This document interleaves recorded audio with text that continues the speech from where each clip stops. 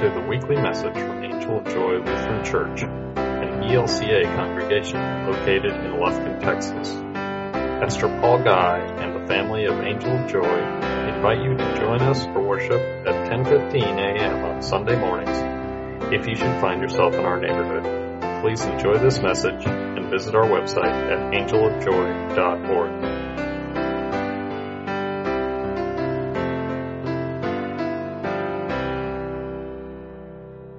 Grace to you and peace from God our Father and the Lord Jesus Christ.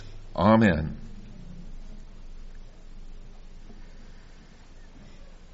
First came Valentine's Day, and now comes another preeminent day when we reach into our hearts and express our love for someone dear to us. It's Mother's Day.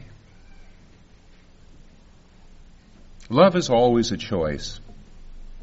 It's not automatic. It may seem like it, like if you're a mother, you're automatically filled with love. But it's not so. It's a choice. Christopher DeVink, in his book, The Power of the Powerless, tells a simple story to underscore this. And this is what he wrote. One spring afternoon, my 5-year-old son David and I were planting raspberry bushes along the side of the garage. A neighbor joined us for a few moments. David pointed to the ground. "Look, Daddy, what's that?" I stopped talking with my neighbor and looked down. "Why, that's a beetle," I said. David was impressed and pleased with the discovery of this fancy, colorful creature. My neighbor, though, suddenly lifted his foot and stepped on the insect, giving his shoe an extra twist in the dirt. "Dad ought to do it," he laughed. David looked up at me, waiting for an explanation, a reason. That night, just before I turned off the light in his bedroom, David whispered, "I liked that beetle, Daddy." "I did too," I whispered back. DeVink concludes his story by saying, we each have the power to choose. And I think I could expand that and say the power to bless or to curse, the power to care or be indifferent. We have the power to choose whether to love or to hate. Yeah, we have the power to choose. To choose how we will respond to every living creature that crosses our path, whether it be beetles or dirt daubers or children, spouses, neighbors, people far across the ocean, or as near as the finish line of a race. We have the power to love one another by word, by heart, by deed, or not. Now, on this Sunday morning, which is, after all, better known as Mother's Day, we choose to honor the mothers in our lives. It is true that not all of Earth's mothers have been deeply loving people. Some have sadly failed in this blessed calling for one reason or another, or perhaps no reason at all, just indifference. But on this day, we gratefully honor those who embodied the best of motherhood in our lives, those who chose to do their best to love us and to guide us surely down the path of life. 2 weeks ago in this church, we heard the words of Jesus telling his disciples, "You also should love one another.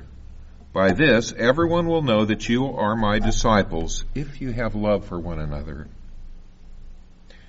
This morning, we heard that word again in the beautiful prayer spoken by Jesus, where he said, "Righteous Father, the world does not know you, but I know you, and these know that you have sent me. I made your name known to them, and I will make it known, so that the love with which you have loved me may be in them, and I in them. And so the source of real and perfect love is not a giddy feeling within. The source is God himself. But the whole point is that God wants this love to be experienced and shared, to pass it on, to reach out and touch. Now, this is a pretty important point. We learn how to love from being loved, from seeing love in action. It's as simple and as profound as that. And today, we honor mothers because in almost all cases, and unfortunately there are relatively rare exceptions, her love is the first to touch us, and is the first concrete lesson we have about love. So to this extent, Mother's Day is a celebration of all those, whether parents or not, whether our parents or not, who nourish and cherish others and teach them the meaning of love. Now, it is true that we don't call everyone mom or mommy. Sometimes it's grandma or Meemaw or Oma or other names that mean grandmother. Sometimes it's not someone, it is someone who is not related to us at all. Someone like a neighbor or a teacher. And all of us have had or do have teachers. The predominant gender of those teachers is female, although there are wonderful male teachers, but sometimes those teachers do more than simply transmit knowledge. Sometimes they care. Sometimes they reach out and touch not just our minds, but our hearts. And those are the lessons that last. I can probably recite the Pythagorean theorem. I'm not sure how I use that anymore, but I do remember and cherish the incidents when teachers have acted kindly to me. So, there are others, but the reason we honor them and bless them is that they loved us. I ran across this story by a woman who was remembering her mother, and I'd like to share it because I think we can relate to it because we've had someone named Mom.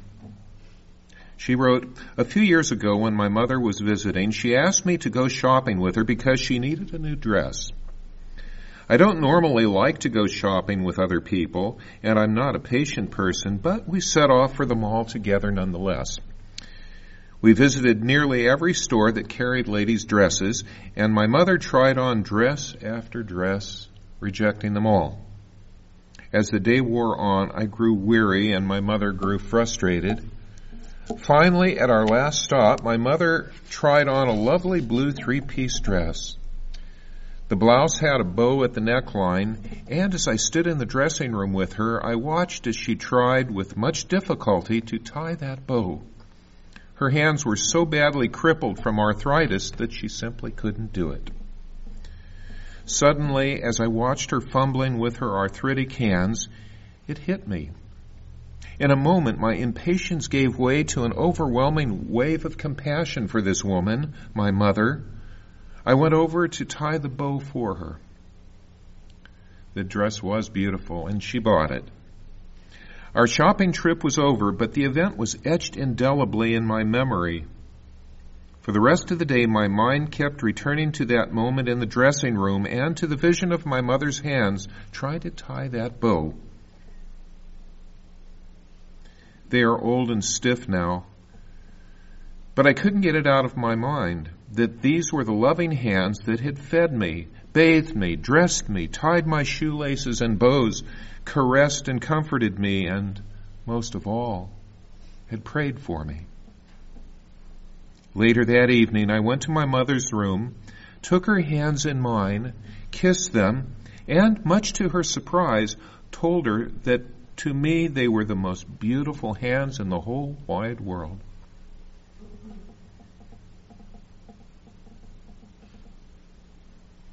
It is so good that we have times, designated times if they may be, to think about our own loving mothers and to reflect upon the ordinary times with them that have turned into cherished treasures beyond measure. Time is fleeting, and many of our mothers are no longer with us today. And as the torch is passed, so to speak, many of you have become mothers through the course of your own lives. For others of you, that time of goodness lies in your future. But in all cases, the love that defines you is a wise and compassionate gift of God. God knew what he was doing. Maybe Adam didn't quite grasp it at the time, but as events unfolded, he knew that that gift of his wife was something beyond compare. Women. And as generations followed them, there were others that knew what it was to have a mother. Actually, Adam and Eve were the only ones that didn't, if you think about it.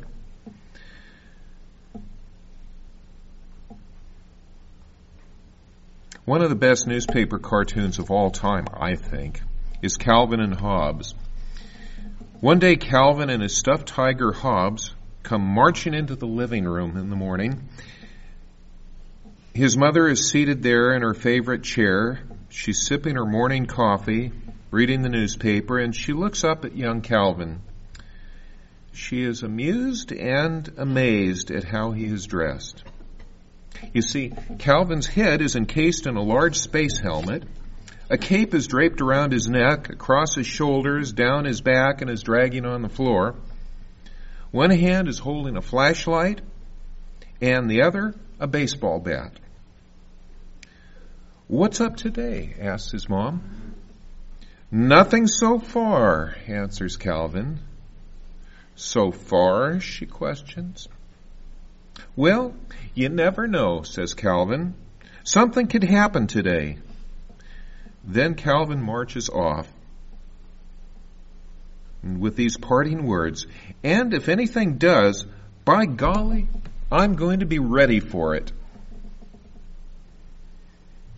Calvin's mom looks out at the reading audience and says, "I really need a suit like that."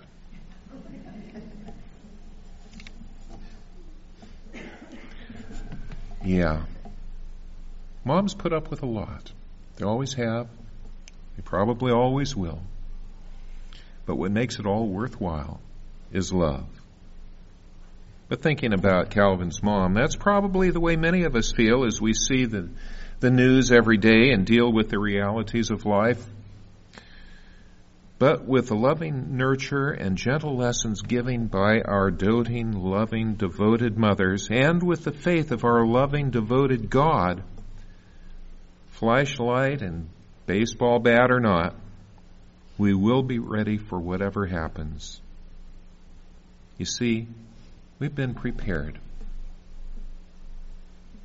And on this special day, we remember with gratitude to God the extraordinary women that we've been privileged to call Mom. We love you, Mom. Amen. Thank you for listening. Please provide feedback on the iTunes podcast page and visit our website at angeljoy.org for more information.